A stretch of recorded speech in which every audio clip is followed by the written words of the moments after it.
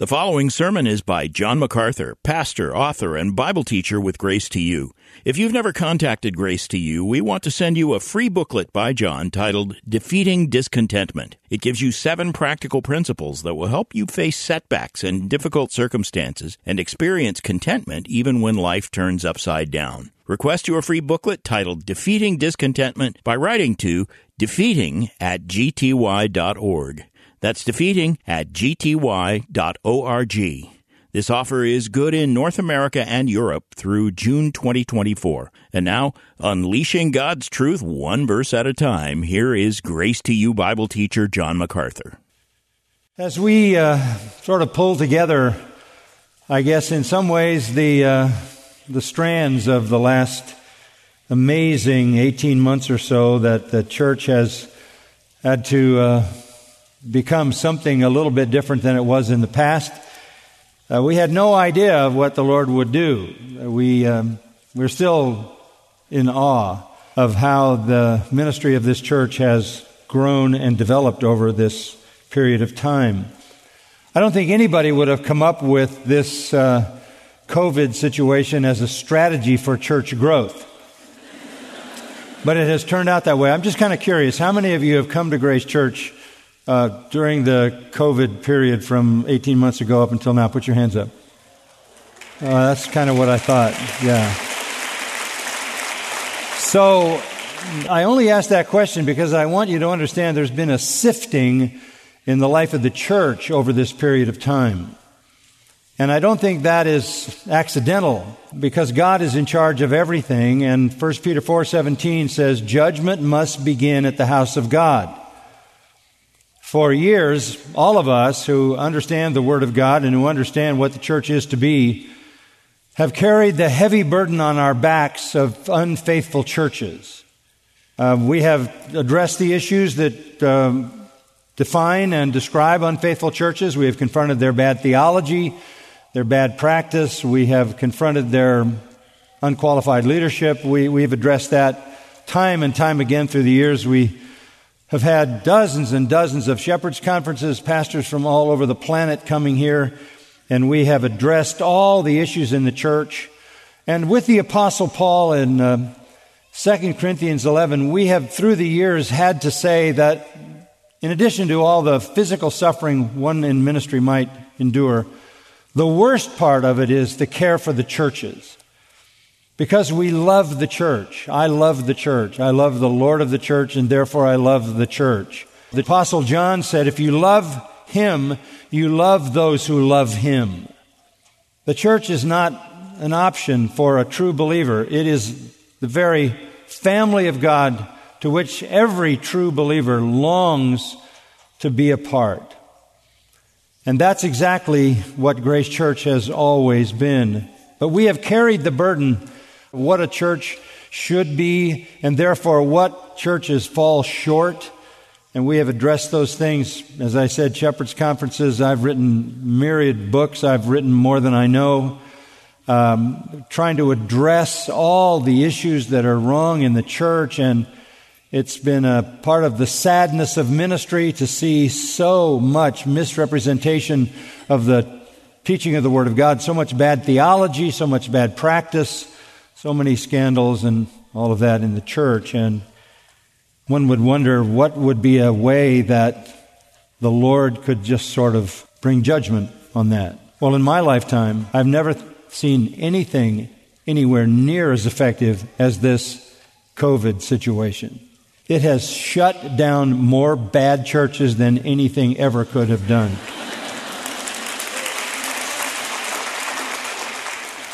It has put an end to false churches, narcissistic leadership, and the Lord has sifted and purged His church. Judgment begins at the house of God. That's not to say Grace Church is perfect. We know better than that. But I will say this church is faithful to the Word of God, because the Word of God dominates our life and our thought and our conversation and our conduct and our relationships. And for whatever may have come along with COVID, for whatever your experience was with COVID or mine, that was just a blip on the temporal screen. What really matters in the world is the church of Jesus Christ. And the church needs to be the church. There were some faithful churches who, I think, acted in a less than courageous way. I don't know all the circumstances. But there were a lot of unfaithful churches that needed to shut down. Judgment has come in a lot of ways. I have been far more terrified by false doctrine than I have by any virus. Far more damage is done in this world by false teaching, false churches, scandalous pastors, bad theology, churches advocating things that blaspheme the name of God. So I could take 2 weeks of COVID to see the hand of God in such a mighty way, bringing down what has, among other things, been a judgment on His church. And I think it's a separating of the true church from the false. Now we know how the Lord cares for His true church. We read that, Psalm 91. We know the Lord is committed to His true church. He says to the true church, I will never leave you or forsake you. He says to the true church, in the world you will have trouble. Be of good courage. I have overcome the world. He says to the true church, I will build my church and the gates of Hades will not prevail against it. He says to His true church, through the Apostle Paul, we always triumph in Christ. What has happened has certainly, among other things, in part been a judgment on false churches and weak churches and unfaithful churches. And it has been a purging time. And it has featured a spotlight on the faithful. They have been put under duress, not just us, but many churches. Some pastors put in jail for being faithful. All kinds of constraints, all kinds of assaults. But the faithful have been faithful. And the world has seen it. You know, the Lord never hesitates to judge openly. Sometimes you hear people say, well, some of these bad things that are happening in the church are really concerning to me because the world is watching. You bet. And God is going to judge His church right in front of them. It's not going to do it secretly. There was no secret when Ananias and Sapphira dropped dead in Acts 5, and the whole city said, don't go there, people die there. God has always judged an unfaithful people openly. His judgment is never hidden. And it's still going on as we see scandal after scandal after scandal connected to churches and leadership. It's all exposed. This whole issue of social justice, compounded with this epidemic, has cast a light on the behavior of churches and leaders. But in the midst of it all, we have seen the hand of the Lord in a mighty way, haven't we? And the question that I want to direct your attention to today is, what is the Lord doing in His true church? What is He doing in His true church? There's no need to speculate on that. Open your Bible to Revelation chapter 1. Revelation chapter 1. I've been holding out this chapter to this particular Sunday. I didn't know when it would come, but here it is, because this is one of the most magnificent, glorious, dramatic, instructive, Christ-exalting chapters in all of Holy Scripture. Revelation is, as you know, identified in the first verse, the revelation of Jesus Christ. The book of Revelation reveals Jesus Christ. When you think of Revelation, you most immediately think of the revelation of Christ in judgment coming in the future and in His return to judge and establish His kingdom, and then the new heaven and the new earth and the new Jerusalem that wraps up the book of Revelation. You think about the future. You think about the future. But the book of Revelation is not all about the future. It's not all about the future. The first chapter is in fact about the present. And if you go down to verse 4, I want to read for you through the verse that ends this chapter, verse 20. John, to the 7 churches that are in Asia, grace to you and peace from Him who is and who was and who is to come, and from the sevenfold Spirit before the throne, and from Jesus Christ, the faithful witness, the firstborn or the premier one from the dead, the ruler of the kings of the earth, to Him who loves us and released us from our sins by His blood. And He has made us to be a kingdom, priests to His God and Father. To Him be the glory and the dominion forever and ever. Amen.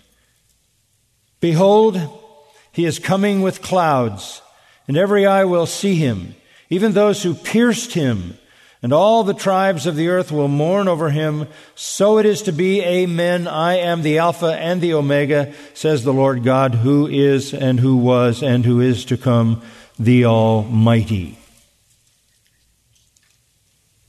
I, John, your brother and fellow partaker in the tribulation and kingdom and perseverance which are in Jesus, was on the island called Patmos because of the word of God and the testimony of Jesus. I was in the Spirit on the Lord's day, and I heard behind me a loud voice like the sound of a trumpet, saying, "Write in a book what you see and send it to the 7 churches, to Ephesus and to Smyrna and to Pergamum and to Thyatira and to Sardis and to Philadelphia and to Laodicea." Then I turned to see the voice that was speaking with me. And having turned, I saw 7 golden lampstands, and in the middle of the lampstands I saw one like a son of man, clothed in a robe reaching to the feet and girded across his chest with a golden sash. His head and his hair were white like white wool, like snow, and his eyes were like a flame of fire.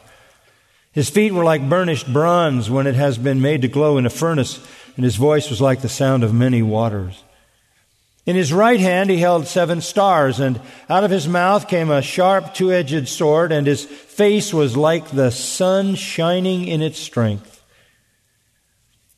When I saw him, I fell at his feet like a dead man, and he placed his right hand on me, saying, "Do not be afraid, I am the first and the last, and the living one. And I was dead, and behold, I am alive forevermore, and I have the keys of death and of Hades. Therefore write the things which you have seen, and the things which are, and the things which will take place after these things. As for the mystery of the 7 stars which you saw in my right hand, and the 7 golden lampstands, the 7 stars are the messengers of the 7 churches, and the 7 lampstands are the 7 churches." Hearing that read, I know raises questions in your mind as to its meaning. Its meaning will become clear to you as we look at it more closely. Suffice it to say, this is a picture of Christ in His church. That is crystal clear. John is given a vision. He looks at the 7 lampstands, verse 13, and there he sees the Son of Man. The Son of Man is described in detail. We know who it is. It is the living one, verse 18, who was dead and is alive forevermore and has the keys of death and Hades. It is the very one named back in verse 5, Jesus Christ, the faithful witness, the firstborn of the dead, the ruler of the kings of the earth, the one who loves us and released us from our sins by His blood, the one who made us to be a kingdom, priests to His God and Father, the one to whom we give glory and dominion forever and ever. Amen. The one who is coming with clouds, and every eye will see Him, even those who pierced Him, no doubt a reference to the Jewish nation, and all the tribes of the earth will mourn over Him. So it is to be. Amen. We have a picture here of Christ in His church. This is the only picture in the whole of Scripture of Christ in His church. And when you look at the church in the times in which we live, as I suppose even the Apostle Paul did, and everybody between him and me, you could be very discouraged and disillusioned. Paul was. He was heartbroken. He was brought to tears by the issues that the church demonstrated as evidence of their disobedience and unfaithfulness. And we who preach and we who shepherd the flock of God are continually burdened by the care of the church.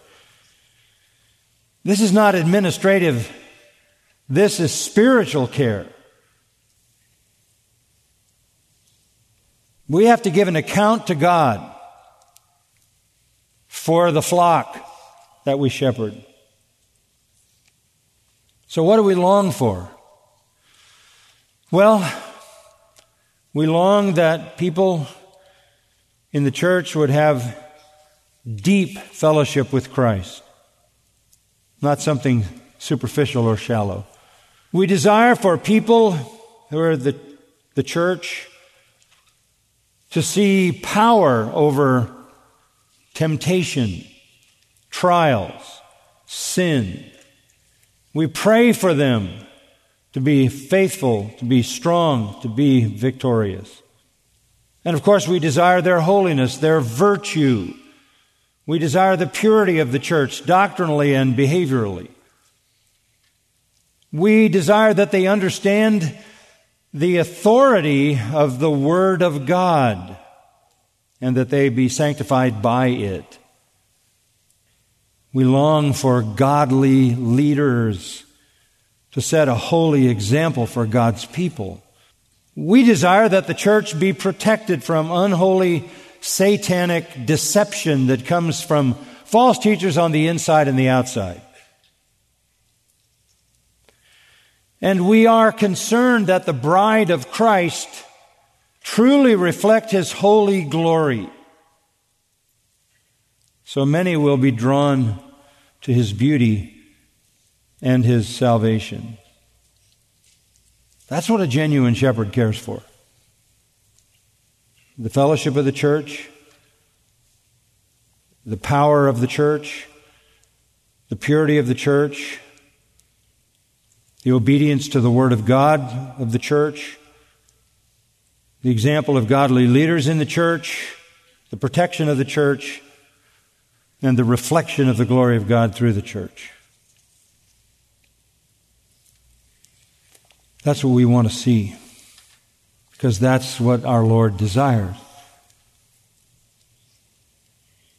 But life can be very difficult, and the church can bring immense discouragement. We could start with John. John's an old man now. John is at the end of that first century, maybe around 96 A.D. He has every reason to be discouraged. He had lived to see Jerusalem destroyed. Not exalted, not elevated, but destroyed. And destroyed at the hands of pagan Romans. He had lived to see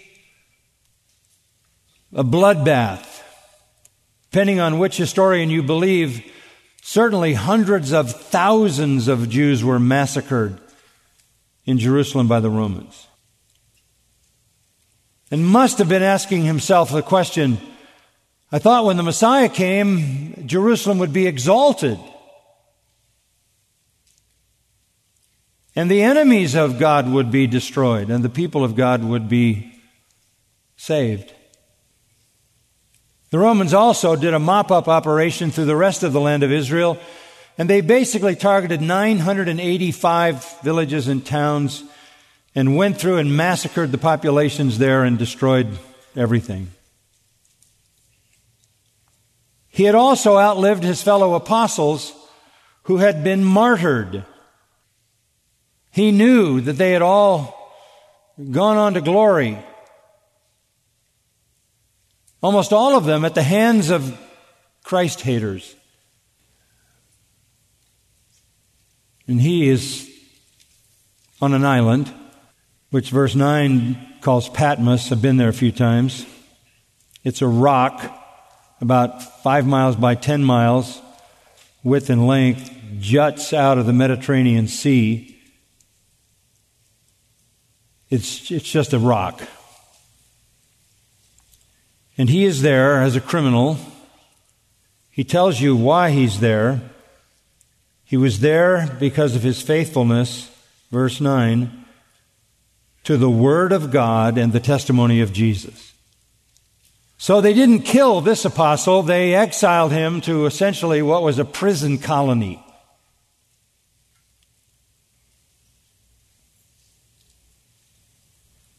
He had very little food, only the clothes on his back, hard labor. What eschatological questions were arising in his mind? Where was the kingdom? It was all going the wrong way. You say, well, there were churches, weren't there? Yes, there were churches, and in particular, John had oversight of 7 of them in Asia Minor, which is modern Turkey. And they're named in verse 11, and they, by the way, starting at Ephesus, show the postal route through Asia Minor. Starting from Ephesus, the church that was first established by Paul, other churches were established all along the postal route.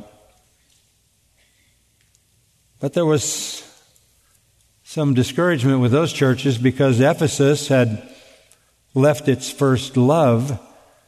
And the Lord is about to give John a letter threatening that church that the Lord himself is going to shut it down. Pergamos was idolatrous and immoral, and they weren't even out of the first century yet. And the Lord said he's going to fight against that church.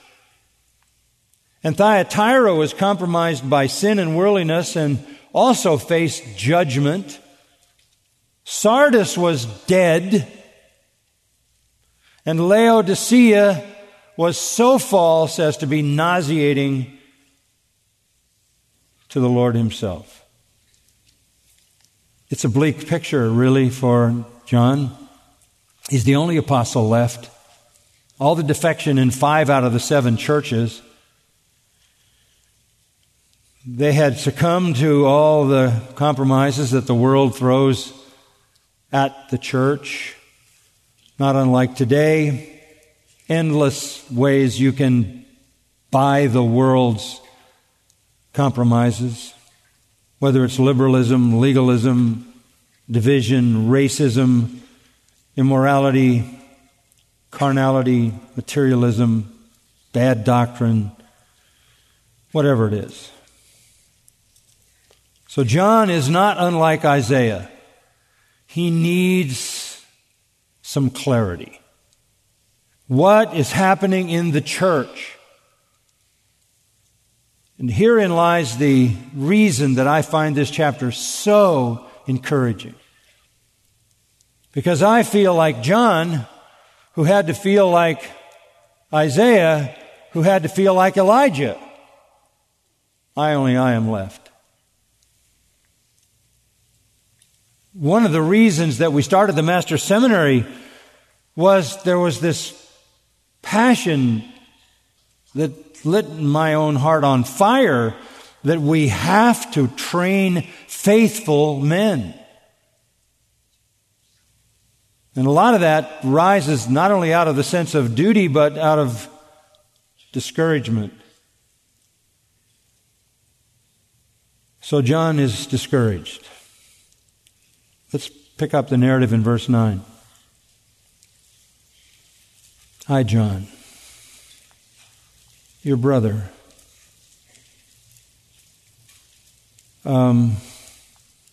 That's the third time he's used his name. And I think there's some incredulity there. How did I get to be in this position? I'm just one of you. I'm just your brother. There's no rank here. He doesn't throw around his apostolic authority. He is literally stunned by the fact that in the midst of discouragement,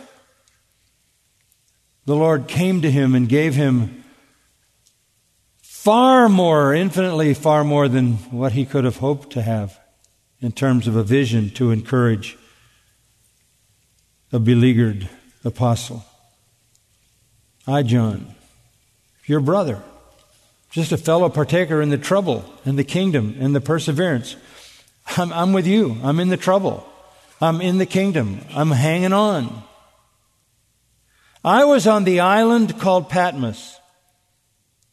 And I was there because of the Word of God and the testimony of Jesus. I'd been exiled there. I was in the Spirit on the Lord's day. We know one thing. It was a Sunday. The Lord's day. What do you mean, John, you were in the Spirit? Well, I don't know if I can say it any other way. I was not in the flesh. I was in the Spirit. I was in some spiritual zone. One Sunday, and I heard behind me a loud voice like the sound of a trumpet, saying, "Write in a book what you see and send it to the 7 churches, to Ephesus, Smyrna, Pergamum, Thyatira, Sardis, Philadelphia, and Laodicea." Here's a discouraged old man sitting in rags. There's a cave on the Isle of Patmos that goes way back in tradition as one of the places where John no doubt spent time. I've sat in that cave. An amazing experience. In the midst of this discouragement on a Sunday, heaven opens up. He is taken out of the normal perceptions of time and space, and he's in the Spirit. In other words, he's about to have a spiritual revelation. And it begins with a voice like a sound of a trumpet, blasting to get his attention. There were loud trumpets at Sinai. This is that kind of loud trumpet that's intended to get his attention. And he's about to find out why he's not dead. He's old, but he's not dead because he's not done. Verse 11, he is told by this loud voice, "Write in a book what you see." You're about to write all the visions that are going to come to you all the way through the end of the book of Revelation. Make 7 copies and send them to the 7 churches. And in those copies, there will be letters to each of those individual churches, and there will be the rest of the visions that you are given. Write the book of Revelation. 7 golden lampstands then appear in verse 12. I turned to see the voice that was speaking with me.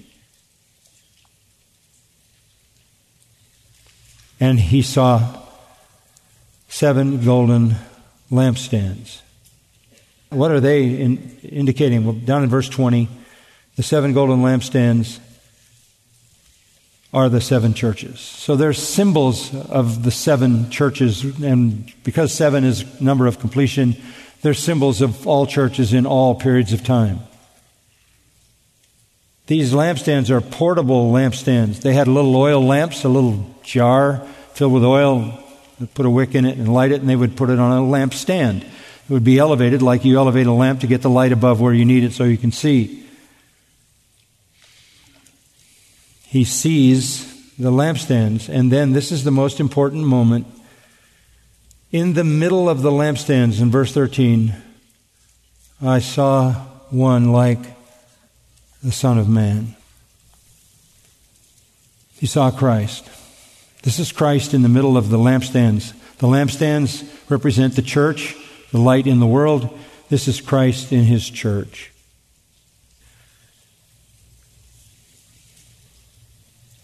And the question in John's mind is, does he care about his church?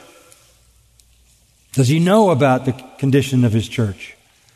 Does he understand what's going on and how bad it is? And John had oversight of those 7 churches. Does he understand what's coming from the outside and what's coming up from the inside that can do so much damage? What is the Lord doing in His church now? Creation is finished.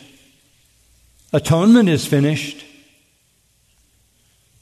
His life on earth is finished. So what's He doing now? Well, clearly, He's moving in His church. The lampstands are golden, which speaks of the costliness of the church, purchased with His own blood.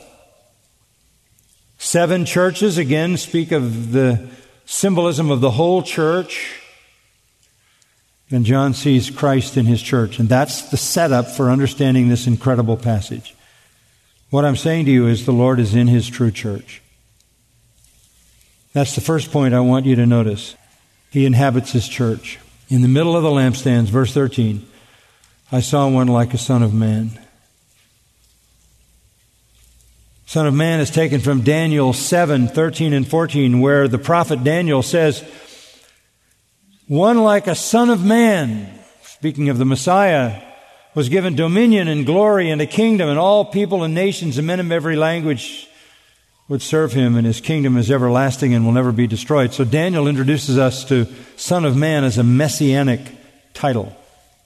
John's first encouragement is the Lord is in His church. He inhabits His church. He has redeemed His church. He owns His church by the purchase of blood. He lives in His church. He is the one who said, Matthew 28:20, lo, I'm with you always, right? Lo, I'm with you always.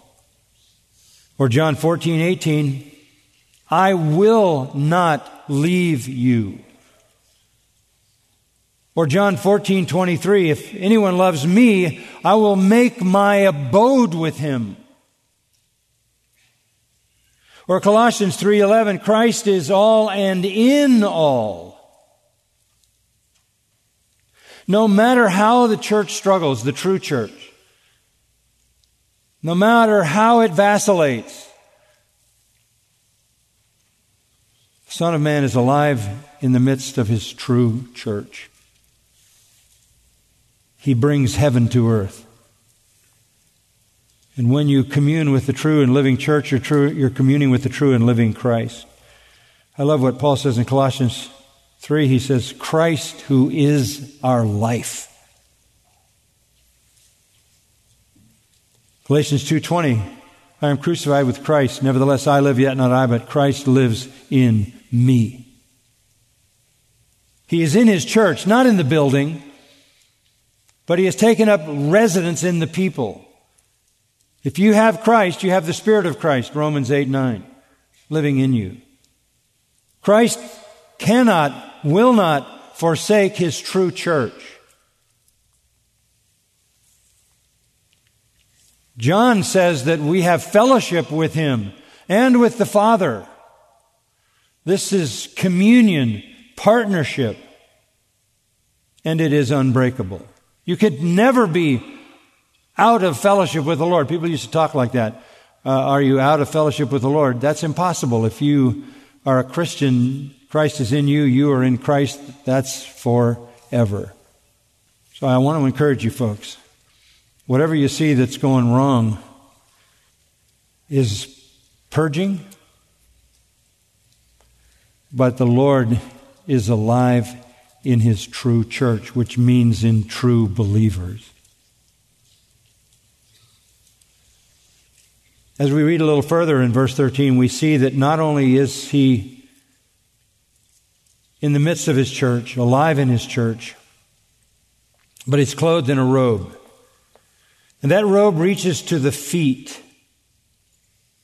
and girded across his chest with a golden sash. Poteres is the robe. Could be the robe of a prophet. It's used that way in the Septuagint version of the Old Testament. It could be the robe of a king. It's also used that way. But most Old Testament uses of poteres in the Greek version of the Old Testament refer to the high priest. In fact, I think 6 out of 7 times where you see this term, it's referring to a robe worn by the high priest. What is even more distinguishing is the comment in verse 13 that girded across his chest was a golden sash. If you go back to Exodus 28, Exodus 29, Exodus 39, you'll see that that sash is what the high priest wore. So here we see not only is Christ in his church, but he is interceding for his church. He is interceding for his church. He is acting in behalf of his church. That is so comforting. I pray for this church without ceasing. We all, I trust, pray for the well-being and blessing and usefulness of the church. And while our prayers are inevitable because we care, there is one whose prayers are infinitely greater than ours. And that is the Son of Man himself who intercedes on behalf of his church. Hebrews 2:17 identifies him as a merciful and faithful high priest, able to come to the aid of those who are tempted. He's always interceding with the Father. Jesus, the high priest of our confession, faithful over his house, whose house we are. Always interceding for us. Always before the throne. Satan, the accuser, may come and accuse believers. Christ is their defender. Hebrews 4:15, a high priest who can sympathize with our weaknesses. What are those prayers like? Turn to John 17. John 17 is the only sample in the entire New Testament of the priestly ministry of Jesus for his church.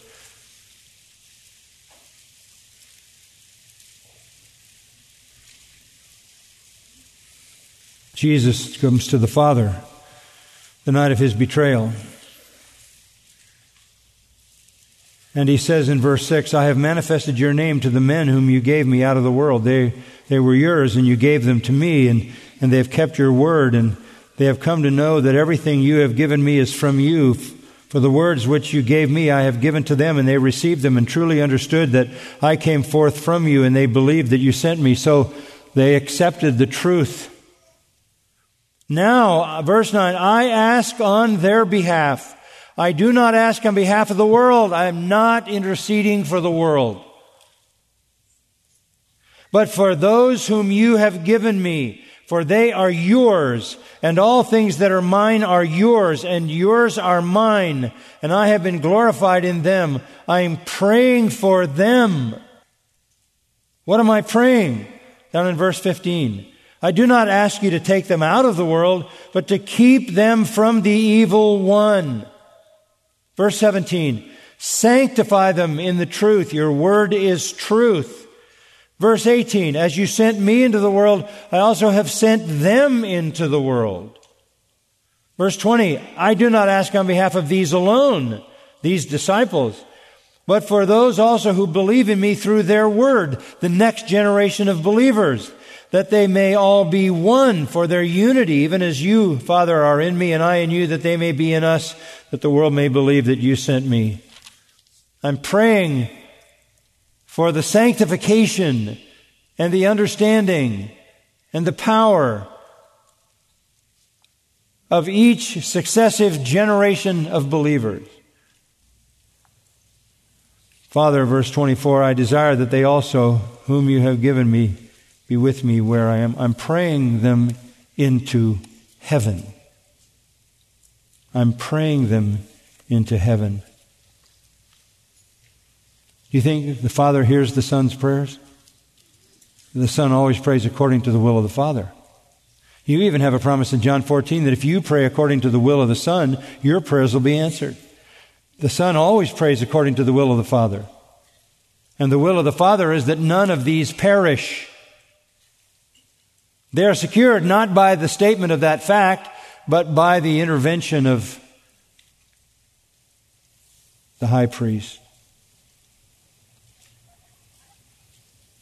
Those who are the true church will not be lost. All that the Father gives to me, John 6, will come to me, and whoever comes to me I will not turn away, but I will raise him in the last day. From election to glorification, that's settled. Whom the Father chose, He justified. Whom He justified, He sanctifies. Romans 8, whom He sanctifies, He glorifies. Nobody falls through the cracks. It's good to reflect on Romans 8 with that regard. If God is for us, who is against us? He who didn't spare His own Son, but delivered Him over for us all, how will He not also with Him freely give us all things? Who will bring a charge against God's elect? God is the one who justifies. Who is the one who condemns? Christ Jesus is He who died. Then this, yea, rather who was raised, who is at the right hand of God, who also intercedes for us. So who will separate us from the love of Christ? Will tribulation or distress or persecution or famine or nakedness or peril or sword? No.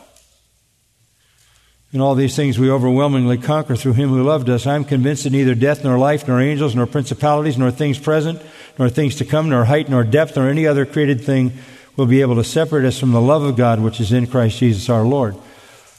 We're secured in that relationship by the intercession of Christ. So the good news, folks, the church is still the church, right? It's still the church. He will lose none of them. There's a moment in chapter 18 that has always struck me, chapter 18 of John. Judas betrays Jesus. And Jesus protects His disciples. It's a pretty amazing scene. They come into the garden, the soldiers, Judas having betrayed Jesus. He said to them, I am He, I'm the one you look for. They drew back and fell to the ground. Therefore, again He asked them, whom do you seek? Same thing He asked them in verse 4, the second time. They said, Jesus the Nazarene. Why did He ask them twice? Verse 8, Jesus answered, I told you that I'm He.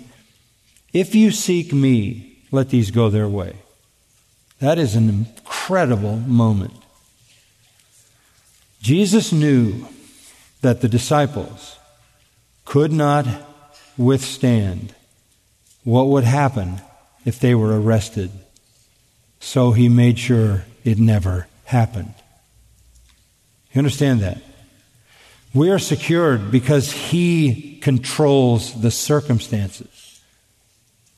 Twice He makes the Romans say publicly they have no warrant for anybody else but Him. And He said that to protect them, to fulfill Scripture in verse 9. Of those whom you have given me, I lost no one.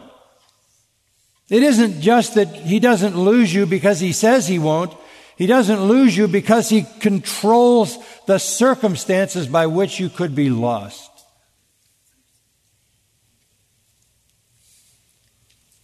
What is Christ doing in His church? He's alive in His church, giving life to His true church, interceding to the Father on behalf of His church to bring them to the New Jerusalem. And that takes us to verse 14. And we go from what He was wearing to His own person. His head and His hair were white like white wool. like snow, and his eyes were like a flame of fire, and his feet were like burnished bronze. John has gone from his clothing now to his person, his head, his hair, his eyes, his feet. And soon it'll be his voice, his hand, his mouth, his face. We're getting a picture of the exalted Christ. His head and his hair are like white wool, like snow. Daniel 7:9, that messianic passage where we find the term Son of Man, describes God the Almighty in the same way. So Christ bears the same characteristics as God the Almighty. The white here is leucon. Not a flat white, but a blazing white, a shining white, like light white. What does this mean? Well, it means he's uncorrupted by evil. Pure light, the blazing glory, the white light of his eternal, glorious, pure holiness. Now, out of that blazing, pure holiness, the Shekinah that appeared even in the garden, came two penetrating streams like lasers. John sees this, and the face of Christ is a blazing light, and coming out of it are two laser flames. His eyes were like a flame of fire, like flaming torches in Daniel 10:6. What is this? Penetrating holy intelligence. This is omniscience. Hebrews 4:13 says, there is no creature hidden from his sight, and all things are laid bare to his eyes. He misses nothing. He intercedes for his church, and at the same time, nothing will cause him to stop loving his church. Nothing will cause him to take back forgiveness for the sins of his church. But that does not mean he is indifferent to their sin. Jonah tried to hide, didn't he? To run from God. And then to go down deep in the ship to hide. You can't hide from God. The Lord is present in his church. He's interceding for his church. And he's also looking with laser holiness at the behavior of his church. According to 2 Corinthians 11, he wants the bride to be a chaste virgin. He wants to present a chaste virgin to Christ. That's Paul's desire. The Lord Jesus Christ gave his life to sanctify and cleanse the church. He wants, Ephesians 5, a pure bride, as in 2 Corinthians 11. He wants the church holy, so that the first instruction that comes to the church is Matthew 18. And if somebody sins, you go to them, you confront the sin. If they don't repent, you take 2 or 3 witnesses. If they don't repent, you tell the church. If they still don't repent, you put them out. He wants purity in his church to the degree that if you're a sinful Christian, you could lose your life, as some in Corinth did, because they desecrated the Lord's table. They were sick, and some of them died. Ananias and Sapphira died in front of the whole church for lying to the Holy Spirit. Another way to look at that metaphorically is in the language of John 15, where our Lord says, every branch he purges. For love of Christ, for joy, for usefulness, for witness, he confronts the sin of his church, and he acts. His feet, verse 15, were like burnished bronze when it has been made to glow in a furnace. Red-hot gleaming brass. Judgment in the church. He will judge. How does he judge? Could be by death, could be by illness, could be by exposure. Just exposure. But his judgment is severe, blazing, molten, pure, refined, gleaming feet of judgment. He wants his church so pure that he will not hesitate to bring judgment on the church. Is Christ moving in his church? He is. He's alive in His church. He's interceding for His church, and He is with pure, holy omniscience, fully aware of the sins of His people, and will bring judgment on them. Doesn't mean the loss of salvation. Does mean the loss of joy, and could mean the loss of life. John is being encouraged. The Lord wants the purity of the church more than he does. As you come to the second part of verse 15, there's a fourth picture. His voice was like the sound of many waters. One of the things you notice if you visit Patmos, and you would see it on any island, the waves are pounding that small rock on all shores, and because there's no beach, it's noisy. It's actually thunderous. The sound of many waters. We find that all the way back in Ezekiel 43. That was a metaphor that people used when they wanted to talk about something that was loud and commanding. What is this telling us? That He commands His church. He speaks with authority to His church. His voice is like the sound of many waters. I've been watching some of the nonsense going on with some churches trying to downplay homosexuality. And what's become a popular phrase is that God speaks loudly about a lot of sins, but He whispers about homosexuality. That's been on the internet. That folly has been spread around. God whispers about homosexuality. I don't think He was whispering in Sodom and Gomorrah. Before the lava buried them all, the noise would have been more than anyone had ever heard, perhaps in their entire life. God doesn't whisper about transgressions. He speaks with crashing authority, like waves pounding the shoreline of rocks. The voice that John heard back in verse 10 was loud. Perhaps an angelic voice, or perhaps the voice of the Lord. This takes it up a few notches. All authority is given unto me in heaven and earth, He said, didn't He? And His word speaks with authority. That's why Titus says, speak with all authority. So the good news is, the Lord is speaking to His church, His true church, with authority. We know where that comes from. It comes from His Word. There's a fifth aspect of this vision that encourages John and us. In his right hand, he held 7 stars. Let's just say he controls his church. He controls his church. What are these 7 stars? Down in verse 20, it says they are the angels, or better, the messengers. They are the leaders, the shepherds. It's the word angelos, and it is often translated angels, of course, but it's the same word for messengers. This is good news. He controls the leaders in His church. He will never be without faithful leaders. He will always have faithful leaders. He will always have godly leaders.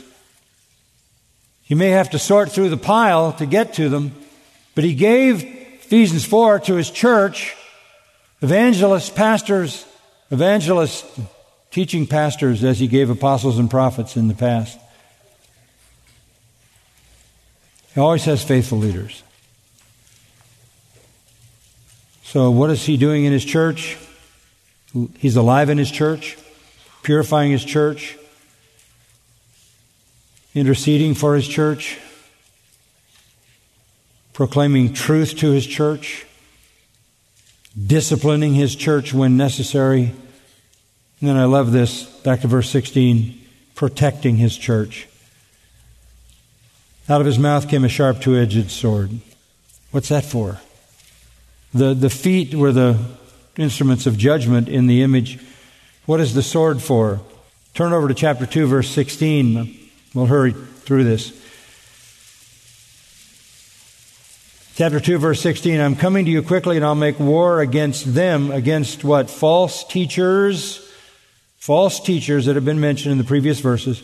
I'll war against them with the sword of my mouth. I'll war against them with the sword of my mouth. This is a two-edged ramphia, big, huge, broad sword that cuts every way. He, I love this, is the primary protector of His true church. He will protect His church. He gave His church instruction in 2 Peter to be able to recognize false teachers. He repeated it in the book of Jude. He warned in the final epistles, 1st, 2nd, and 3rd John, about how important the truth was and not to listen to anybody who said something that wasn't true. But as much as we're concerned about that, He's even more concerned about it. And so He protects His true church, and He does it by faithful shepherds, faithful messengers that He holds in His right hand, the hand of power and the hand of authority. They're out there. Number 7 in the picture, back to verse 16. His face was like the sun shining in its strength. This is the sum of it. He displays His glory through His church. You know, we want Him to be glorified, and we all feel like we fall so short, don't we? But John saw the face of the Son of Man, and it was like blazing sun at noon on a crystal clear day. Matthew 13:43, the faces of the righteous are said to shine like the sun. 2 Corinthians 4, He shines in us to give the light of the knowledge of the glory of God in the face of Christ. The Lord has not given up on His church. I hate when I hear these people say that. Come join our little cult, because the church is no good anymore. Apostatized. Become too organized. So many people picking at the church. The Lord is still shining the light of His glory through His church. Which is to say that at the end of everything, evangelism is the purpose. That people might see the church and see through the church the glory of the Lord of the church. So we who are part of the church don't need to be discouraged. And through this last period of time, we might have had a lot of reason to be discouraged. But just the opposite has turned out, hasn't it? We've seen the Lord do all these things. It's been an incredible journey. And He's been alive in our midst. Many have come to faith in Christ. He has enriched our fellowship beyond what we could ever imagine. He has disciplined us. He has purified us. He continues to speak to us with authority through His Word, commanding, controlling sovereignly, and He has allowed His face, the face of His glory, to shine through His church. Then we give Him all praise and all glory. I cannot imagine in all the life of ministry that I've lived any greater display of the Lord's work in His church than I've seen in the last 18 months. Fear not, the Lord is in His church. Father, we thank You for the truth. We thank You for giving us a vision that comforts us. It could overwhelm us. And like John, we could fall down like dead men, but if we do, You would pick us up and say, wait a minute, you don't need to fall down. I am alive. I am alive. I have the keys of death and Hades. You don't need to fear. I died for all your failures. And I live to bring you to glory. Father, we thank you for the fact that Christ died and bore our sins in his own body, and that he rose from the dead, is alive forevermore, and we rose in him. We have nothing to fear. Thank you for showing us in your word and in our experience these many months the glory of Christ in his church. Amen. You've been listening to John MacArthur, Bible teacher with Grace to You. For free access to all of John's lessons and a listing of study Bibles and books available for sale, visit Grace to You's website at gty.org. John MacArthur and Grace to You reserve all copyright protection under applicable law. Our copyright policy is available at gty.org, and it includes instructions for and limitations on duplicating this digital file.